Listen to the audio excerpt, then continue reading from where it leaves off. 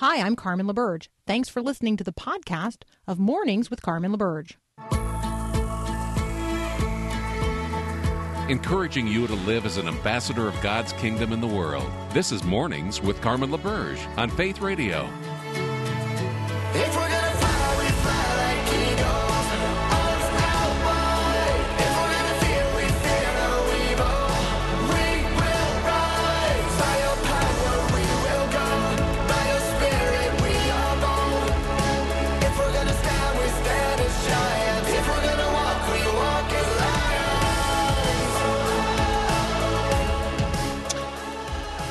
All right, we got all kinds of interesting headlines across the world today. There's apparently a pack of stray dogs who have been collected up somewhere in Russia near an abandoned factory, and they're all blue. Their fur's all blue. I don't know. I feel like Paul Perot probably has a comment to make. Blue Dog Crew. Yeah, Blue Dog Crew works. Blues Clues. There you go. I wasn't even going there. What are the Blues Clues related to the pack of blue dogs? So did they just get into a vat of some blue dye, or have they been genetically Jim's altered? They're more exactly. dogs. Dun, dun, dun. Dun, dun, dun.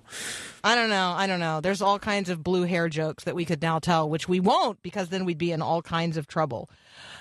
We would? Okay. Oh, okay. Yeah. All right. So all kinds of media and social media headlines today, headlines around the world related to what I will describe as liberty concerns. Let's be praying for people who find themselves in bondage of all kinds today. I have a heightened awareness of what is happening, not only in Myanmar, where people are pleading for freedom, and the world is, in large measure, not doing much. And we talked with Luke Moon yesterday. It's one thing to, get on social media and, angrily tweet and retweet about things that are happening, or on Facebook and, post and repost how heartbroken we are about the circumstances under which people are living around the world. Let's say people who are victims of human trafficking, or the Uyghur people rounded up now by the millions in not only internment camps, but now we know horrible, horrible things happening, particularly to the women, as communist China seeks to bring a genetic end to those people.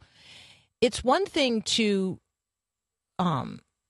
be angry on social media. It's another thing to actually do something. And so this sort of rises to the level of governments in terms of engagement. And so we want to be continuing to encourage those in elected leadership in this country who can bring the resources of the United States of America to bear on issues around the world. We want to continue to tell our members of Congress, certainly to tell the president, hey, we don't want to just know about these things. We want to be people on the front line of pressuring these governments to behave differently. And we can use economic power. We can use our global influence to do that. And, if America is good, in addition to being great, then she should want to use the power of her global influence to bring goodness to bear around the world. And so I just lift that up because I lift up these prayer concerns frequently, and I encourage us to pray the news as we read the headlines around the globe. But let me remind you that in addition to prayer, you can be an activist. You can activate your voice, and you can influence the influencers to do something.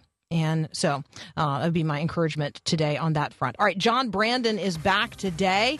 You know him as a Forbes columnist. He's also now the digital media director for the University of Northwestern St. Paul, and right here at Northwestern Media.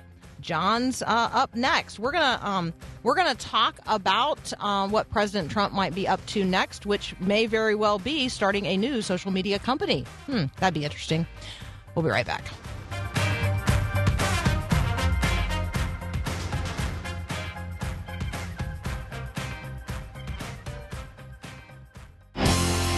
But the voice of truth tells me a different story. The voice of truth.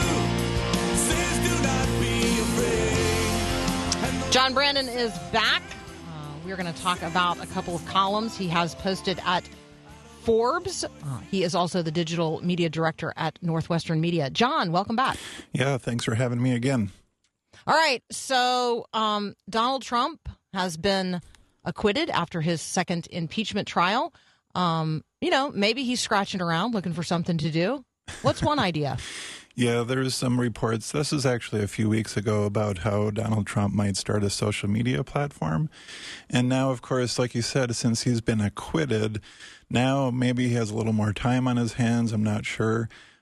Hey, one thing I should mention to you is that I'm a little bit apolitical, and this is sort of an interesting topic for me. I actually am more interested in, serving and meeting the needs of the people and the church and all that kind of stuff. I follow politics, but it's not like my number one thing of all things. But I do know enough to be a little bit dangerous on this topic. And I would say that, I was just talking to the producer here earlier, segmenting the population into a social media app maybe isn't the smartest idea. I think it just kind of creates more division. But I would also say that I'm a major free speech advocate. And I've been a little bit worried as a former journalist, current journalist. Over the last 6 months, we've just seen a lot of changes on social media where posts are being blocked a lot more. And it's not just Donald Trump, it's other posts as well. And some of them seem a little innocuous to me. They're not really that bad or that fringe, but for some reason, the overlords of social media have decided to kind of start tweaking and blocking and actually removing people from these platforms. So I get what's driving it. So when you talk about segmenting the population into particular social media apps, maybe the first experience people will have had with that was everybody who tried to move to Parler as a social media app when Twitter deplatformed the account of Donald Trump and people wanted to be able to continue to communicate in a different space. Parler was then, the entire app was shut down. I understand they're now back online. But when we talk about segmenting the population on social media apps, we're talking about where particular voices collect themselves. And therefore you end up with a silo of just self-reinforcing opinion because the only people who are allowed on that platform are the people who share one set of viewpoints. Is that an accurate way of describing the segmentation of the population via social media? Yeah, there's a really good quote from a philosopher named J.J. Abrams. I'm saying that as a joke. He's actually the director of a couple of Star Wars movies. And the quote is basically that we are now at the point where we're all debating the nuances of different topics. And that's what social media has kind of become. So I'm just slightly against this, you're slightly against this, and then it erupts into a big, big argument and flaming each other and calling each other names. On my Twitter account, I've actually had quite a few different death threats over the years and, you belong in jail or prison or something like that because they didn't like something I said. And, we can talk about the accuracy of these things, but I'm an advocate for free speech because that's kind of, what I've been doing for these last 20 years is talking about who's doing what in the world and why. And so if there's a platform where you're not going to have like a lot of censorship and a lot of deleting these accounts and blocking these accounts, I'm actually in favor of that. I actually like, there's a couple of other apps that I like a little better than maybe what Donald Trump's planning. One is called Kindly. It's backed by Tim Tebow. It encourages people to, share positive thoughts with each other, and they don't allow trolls. Another one is called Friend. I think it's Friendy or Friender or something like that. I can never remember the names of these apps, unfortunately. But it's the same idea. It's, we don't really want to segment people by their ideals and their opinions. We want to segment them into people who actually have nice things to say about topics and don't want to just criticize each other all day. When we think about the influence that people have around the world in terms of moving the needle on big issues. And so, here I might want to bring my social influence, however small that may be, to bear on something happening halfway around the world to a people group about whom I'm concerned. I can raise that concern with government officials. I could also raise that concern with the real power brokers of the day, and those would actually be companies, multinational companies. When we come back, can we talk about some of the really big names like Jeff Bezos or Bill Gates when it comes to the influence not only that particular individuals have, but that big companies have to move the needle on social issues around the world? Mm-hmm. That sounds great. All right. Great. All right. I'm talking with John Brandon. We'll be right back.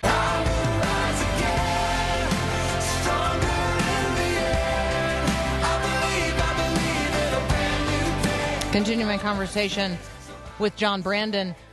John, okay, I read this morning. I'm not going to ask you to comment on this, but I read this morning. Bill Gates believes that the solution to climate change that should be forced upon everyone is that people in wealthy countries should no longer eat meat and use only synthetic meat and, quote, use regulation to totally shift the demand on meat. So there are these big personalities. They have a lot of power and influence because they have built big companies and that are very, very influential everywhere around the world. You have recently written about Jeff Bezos and some things that he is up to.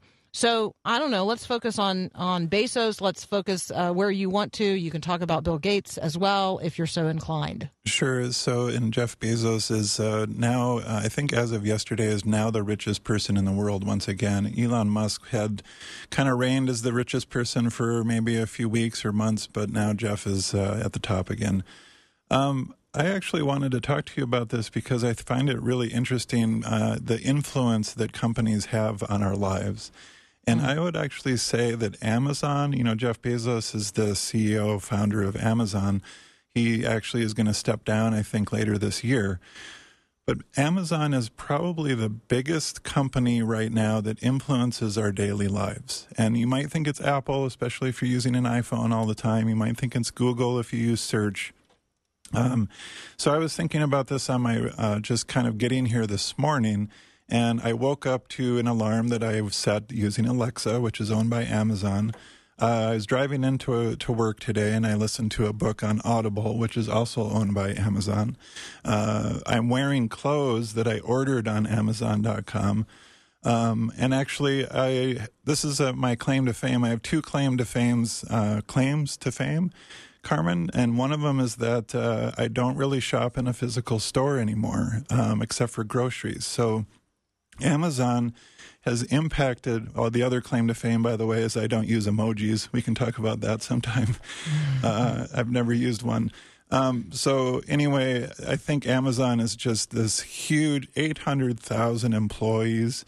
Most of the apps we use, a lot of the apps we use run on their back end, their ecosystem. They've infiltrated every area of our life. And so then the question is, how dependent are we on Amazon?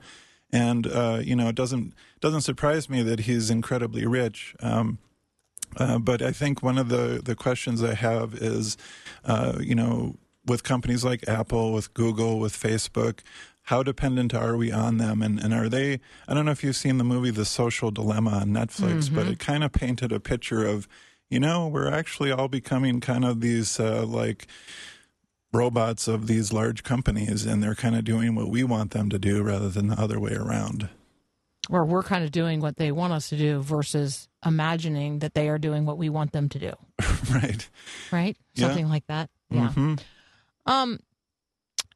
Do you find practical ways to limit their influence, or are you just sort of at the point where, well, this is the world we live in and we're going to adapt to it? Yeah, and that's the subject of the book that I'm writing right now. It comes out in January, so hopefully we get a chance to talk about that a little bit. The manuscript's almost done. I've got a couple more weeks before it's final. But the book is about productivity with purpose. And one of the things that I write about in that book, and I've researched a ton, I read 40 books during the process of writing it, is we have to be really intentional with our time. Culture is creeping in. Our phones are always, they're connected. It's kind of become we're basically like robots using this extension of technology in our hand all the time. And honestly, it's a little scary in terms of if you've ever been to Starbucks and you're waiting in line. We used to kind of chat with each other once in a while, and now we're just doom scrolling on our phones. So it's getting to the point where I've actually heard just recently John Mark Comer had mentioned this idea of, doing a retreat where you're just silent for a few hours, or he's actually talking about bringing back monasteries for Christians. And I'm talking about evangelical Christians going away to a retreat center and not having their phone and not having not having an Amazon account anymore. And I think that that's an interesting trend that I'd like to look into a lot more. Rod Dreher would be definitely somebody you want to talk with about that. The Benedict Option, is a book that's a couple of years old now, but that's definitely in there. The stirrings of that are in there. There's also been a pretty interesting movement among secular people toward monastic practices and sort of the new monastic movement. I was on a call yesterday with a group of professional women, Christian women from across the country. And one of them was talking about an experience that she had over the course of a couple of years. And they did these retreats together that were silent and no social media. And she said it was really, really hard. And it was for 48 hours, like 4 times a year for 48 hours. Try to be without any of your devices. Right. And just spend time in quiet reflection. And it's hard. Yeah. It's actually hard to do. I'm an advocate for the technology. I kind of look at it like, next time you get into your car, just think of it as a tool.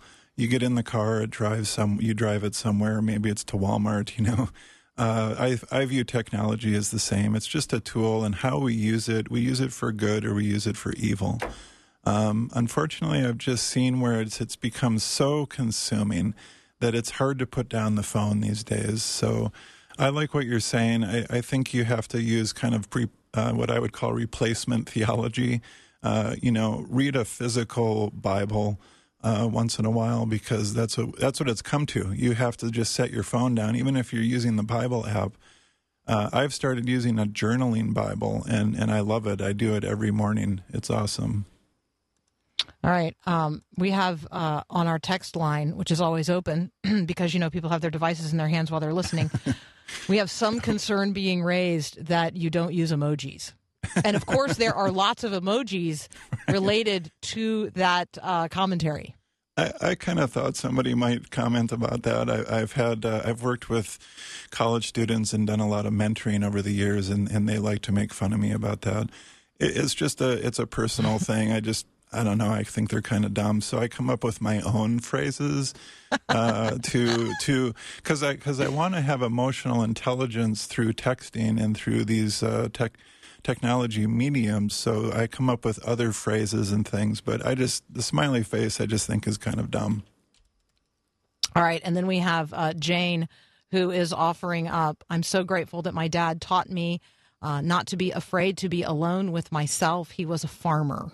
I do think that there are some vocations that there's a rhythm to them that is, it's more natural. Like, it's literally more natural, and puts us more in touch with not only the rhythms of nature, but literally sort of the rhythm of being with God by ourselves.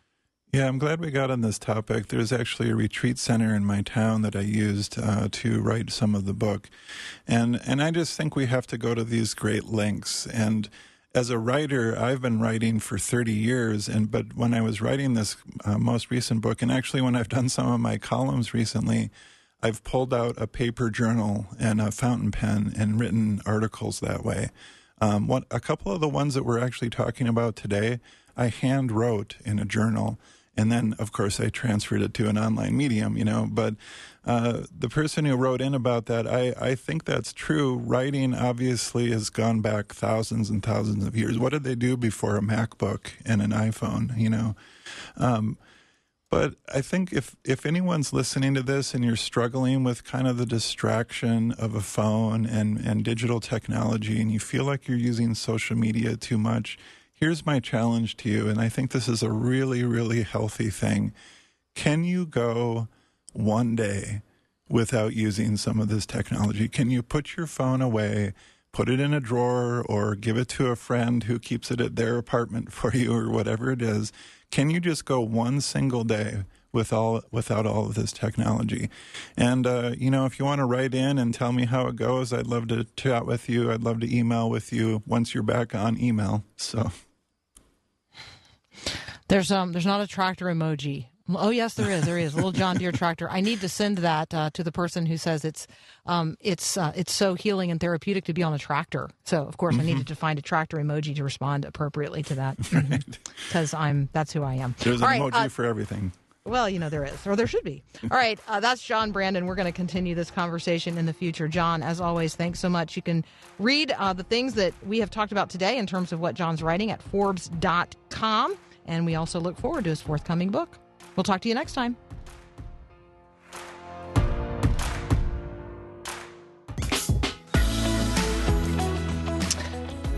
Well, we're going to talk a little bit here about depression.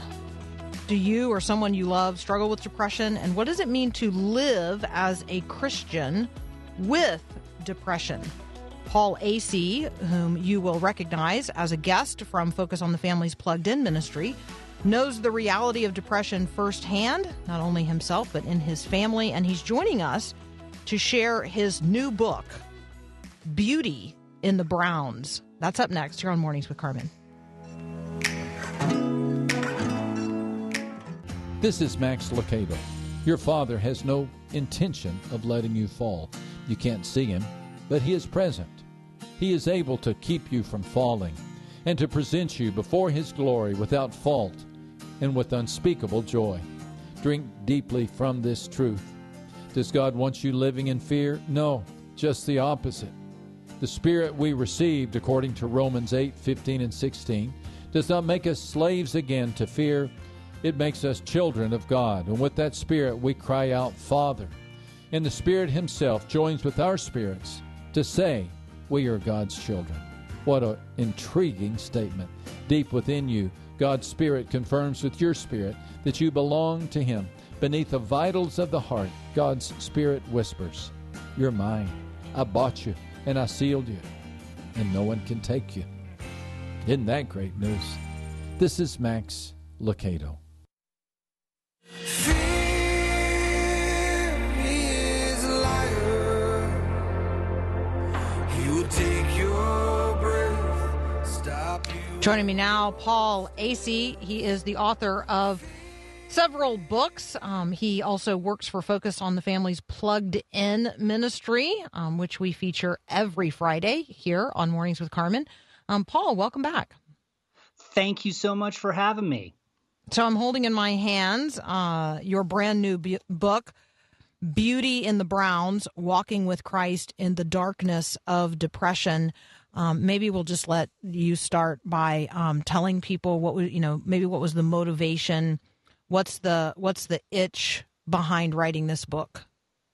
It's an interesting journey for me, to be honest with you. As you know, I like talking about movies. I like talking about entertainment and God and how the two intersect. I have never really talked about depression, especially my depression, ever before. I've dealt with depression on some level, probably for most of my adult life. And I've had a few severe bouts of it. But I think the real trigger was my son. My son actually suffers from depression as well. He has some anxiety issues. And a couple of years back, he actually OD'd. And he overdosed on some cold medication and that type of stuff. And we brought him into the emergency room, and we spent all night with him there while he was getting those drugs sort of flushed out of his system. And it was sort of at that point where I realized that even though my son and I deal with with depression. I had never really talked with him about it. He knew that I had dealt with it, but it's something that I keep very, very close to me. It's not something that I feel comfortable talking with. It's nothing that we've ever talked with together. And the book was really an offshoot of just my desperate attempts to help him, in some ways, to show him that I knew how he was feeling, to maybe pass on some tips of ways that I've learned how to deal with it. It really sprung out of that urge to really try to be honest with what I've dealt with and engage with a little bit more deeply. And as I was writing, as I was thinking through some of these issues, I thought, well, maybe some other people can be helped by it too. All right. And if that's you, if you're listening right now and you're saying to yourself, I need that. I need that for myself. I need that in my family. I need what Paul is talking about in this book, Beauty in the Browns. We do have copies to give away. So if you want to enter the drawing for those, text the word book to 877-933-2484. This is a very personal book. It's also extremely practical and deeply faithful in terms of Christian worldview and approach. And Paul, I want to ask a couple of just very practical questions because when you say you've had these experiences of depression, and some of them have been worse or deeper than others, for a person who does not know what that is like, can you describe an experience of depression to us? Absolutely. And that is one of the real tricky things about depression, right? Is if you don't deal with it, it's really hard to communicate why you can't get out of bed in the morning or why you feel so sad all the time. People just think that you need to cheer up. But people who grapple with depression realize that that's not often possible. Probably my most severe bout of depression came when I was working. I was a new boss working at actually the Professional Rodeo Cowboys Association, and I was dealing with a whole bunch of new responsibilities, and I didn't feel like I was handling them very well, and it became a bit of a catalyst to just these feelings of hopelessness and worthlessness. Now, honestly, when the depression first hit, I thought it was just something physical. It manifested itself as a huge stomach problem. I just all of a sudden couldn't eat. And so I thought that it was a stomach bug. It would clear out in a couple of days. I'll be able to go back to work. But the days stretched down into weeks. And in that time, I barely ate. I ate probably maybe a cracker or two a day. I was sleeping for maybe 90 minutes a night. I spent most of my time just curled up on a couch, and often not even watching TV because television was just too much for me to deal with at the time. Every once in a while I would turn on at 3 a.m. the Disney Channel because some of those Mickey Mouse Club reruns, they were just sort of nice and peaceful and I could sort of absorb those. But for the most part, I spent 3 weeks doing nothing. I felt hopeless. I felt worthless. I felt empty inside, and it felt like it was sort of a living death in a way. And I know that sounds extreme, but it really did feel like I was wondering whether I would ever be able to get off of that couch at all. And I think that some people who imagine depression, they think that it's this overwhelming feeling of sadness or you're bummed or whatever. And that can be true. But oftentimes it's just this emptiness that you feel. You can't take pleasure in the things that you typically have enjoyed. You feel just this sense of worthlessness about you. Every bit of color in life is just sapped. And that can be what it feels like. So as Paul's describing this, let me just remind everybody, we're talking about Paul's new book, Beauty in the Browns, Walking with Christ in the Darkness of Depression. Paul Asay is the author. And if you're listening to him describe his own experience of depression and you're saying to yourself, I have been there and I didn't have a word for it, or as a Christian, I didn't think I was allowed to talk about this. I didn't think that as a Christian it was faithful to even have these conversations. We want to dispel that. And so that conversation is up next right after the break. If you want to enter the drawing for the copies of the book we have available, text the word book to 877-933-2484. We'll be right back. Only imagine when that day comes and I find myself standing in the sun. I'm talking with author Paul Asay, spelled A-S-A-Y, if you're looking for him online. The new book is Beauty in the Browns, Walking with Christ in the Darkness of Depression. And yes, we do have books to give away. If you want to enter the drawing, text the word book to 877-933-2484. Paul, you deal with this topic in the book, and so I feel comfortable asking you about it. There are a lot of myths that a lot of Christians believe about depression. What are some of those, and what say ye? There are a lot of myths, and it was one of the things that really impacted my own walk. I think that as I was sort of grappling with it, as I was beginning to realize what I was dealing with, one of the things that came up again and again is the idea that as Christians, we shouldn't suffer from depression, right? We've been given the good news. We've got the greatest hope that the universe has to offer. So how can you be depressed? Be joyful, glory in God's love and all that. When you are grappling with depression, it is so hard to feel that joy. I remember having a conversation with a friend of mine, and I was talking with him a little bit about, we were just talking about our experiences with God. And my friend he's one of those people who it's almost like God is physically with him in the back seat at the coffee shop, that kind of close intimacy that you can have with your Creator.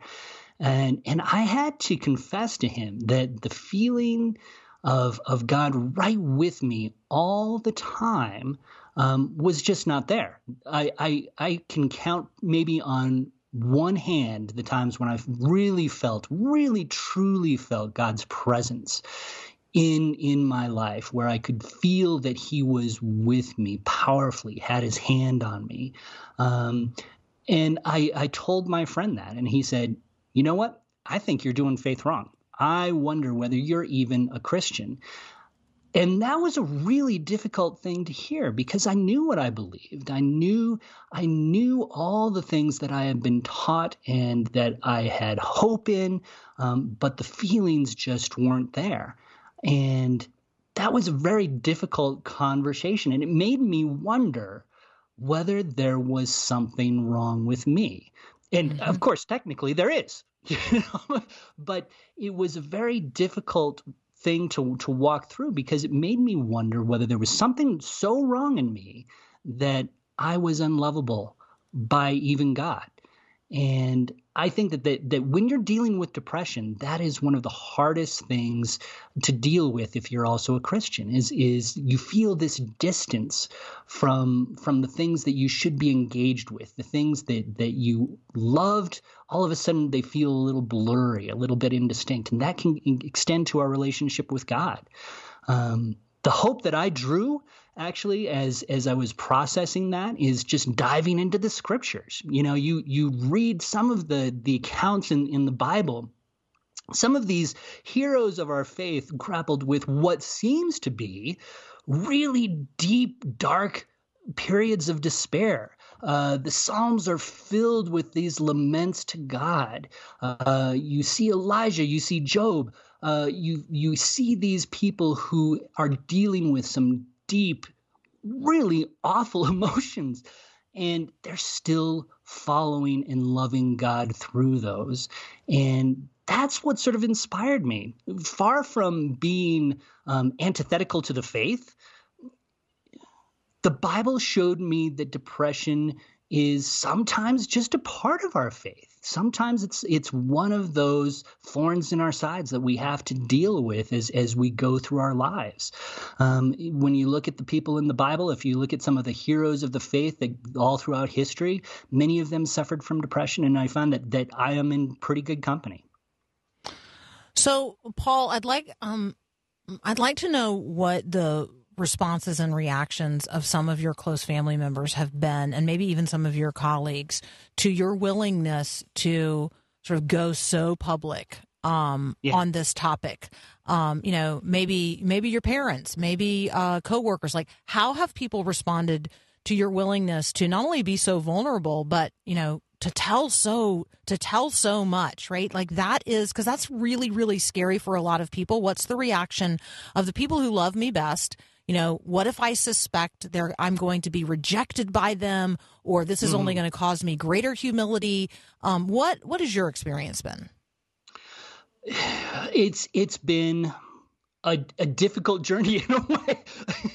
And I'll just start with the process of writing. I am a very deeply private person. And to be honest with you, a lot of the stuff that I write about in the book, I had never told to anybody. Anybody, not my parents, not my friends. They had no idea that some of this was going on inside me. And so the conversations as I was working through the book, and I was showing it to the people who obviously needed to read it before it was published, the reaction that I saw again and again was, I had no idea. And it was a reaction that I did not want them to have. Like, they should have been there for me more. But the fact was, I wasn't in a place where I could allow people into my life to help me with some of that stuff. As the book has sort of been circulating now, the thing that has gratified me is how many people who I work with, how many people who I talk with, they say, you know what? That's me. I had that experience that you had in chapter 3, or I suffer through those same feelings of worthlessness and despair. These are Christian people who work in the Christian ministry that I work for. They've come up to me and they said, this is something that I deal with and I've never told anybody. And I think that's one of the things about depression is that it's inherently isolating, right? We don't want to talk about this. It's sort of shameful. It's very embarrassing. And so many people suffer with it in these little silent cocoons that they just can't seem to break out of. And that has been gratifying to just sort of give people the ability to say, yeah, this is something that I deal with, and just the knowledge that they're not dealing with it alone. I think if there's anything that the book can do, maybe it's just that. It's that, you know what? You're not alone. People are dealing with some really hard stuff. You have company. You're not alone. You are seen. We know you're there. Beauty in the Browns, Walking with Christ in the Darkness of Depression by Paul Asay could be an important companion for you along the way. If you're a Christian and you thought this is something we're not allowed to talk about and we ought not ever experience, the truth is it's real and people do deal with it. And we want to help you deal with it yourself or in your own family, in your fellowship of believers. So the book is Beauty in the Browns, Walking with Christ in the Darkness of Depression. If you're interested in entering the drawing for the copies that we have to give away today, text the word book to 877-933-2484. Paul, as always, thank you so much. And thank you in particular for this. It's a real gift. Let me encourage you. You should connect with Lecrae. His new book, I Am Restored, How I Lost My Religion and Found My Faith, goes to some of the same places that you go. And I think the two of you people might really be blessed by hearing the two of you talk with each other about the topic. Well, I'd love to talk with Lecrae. He's one of the most talented musicians there is. I mean, I think that'd be a cool conversation. All right. Hey, thanks, brother. Hey, thank you. Appreciate it. Next time we'll talk movies. Yeah, next time we'll talk movies. We'll be right back.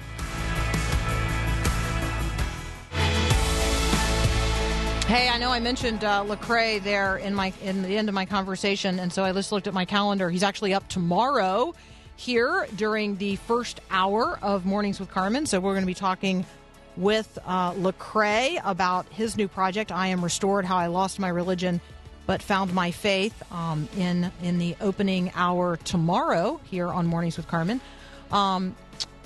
Hey, get some time today to be with the Lord. It is Ash Wednesday. Pray Psalm 51. Spend some time confessing your need for Christ and your acknowledgement of God's goodness and grace in Him. Let's enter into the season of Lent with some intentionality. Have a great day, and God bless. Thanks for listening to this podcast of Mornings with Carmen LaBerge from Faith Radio. If you haven't, you can subscribe to automatically receive the podcast through iTunes or the Google Play Music app. That way, you never miss an episode. It's also available anytime at myfaithradio.com.